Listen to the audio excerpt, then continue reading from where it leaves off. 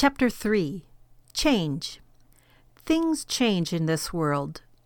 Since my birth, 12 presidents have occupied the White House, and the country has undergone drastic changes.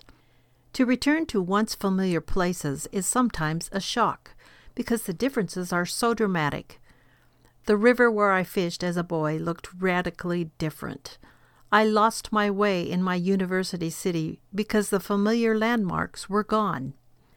Looking in the mirror, I realized that I have changed too. I saw some pictures of our present home site more than 50 years ago, when it was a gold mine. It was so different then because so many trees have grown back and filled the area, and some hills have been bulldozed and smoothed out. Things change, and so do we.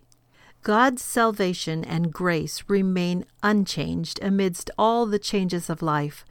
God tells us, "The mountains shall depart and the hills be removed, but my kindness shall not depart from thee, neither shall the covenant of my peace be removed."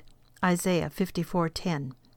In Isaiah 51:6, he makes his promise even stronger. "Lift up your eyes to the heavens, and look upon the earth beneath. For the heavens shall vanish away like smoke, and the earth shall wax old like a garment. But my salvation shall be forever, and my righteousness shall not be abolished." All the changes of the world are God's earthquakes, designed to shatter the things that need to be destroyed. We are plainly told that all the things that are must be shaken, so that only those things that cannot be shaken may remain. Hebrews 12:26-29. We must therefore hold fast to Christ, who cannot change. We must have a faith that cannot be shaken. All the shakings, earthquakes, and changes of our life can be the means of our strengthening, so that we may become steadfast and unshakable.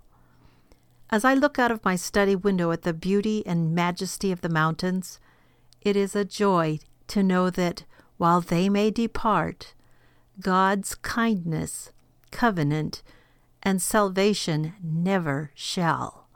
He is the same, yesterday, today, and forever.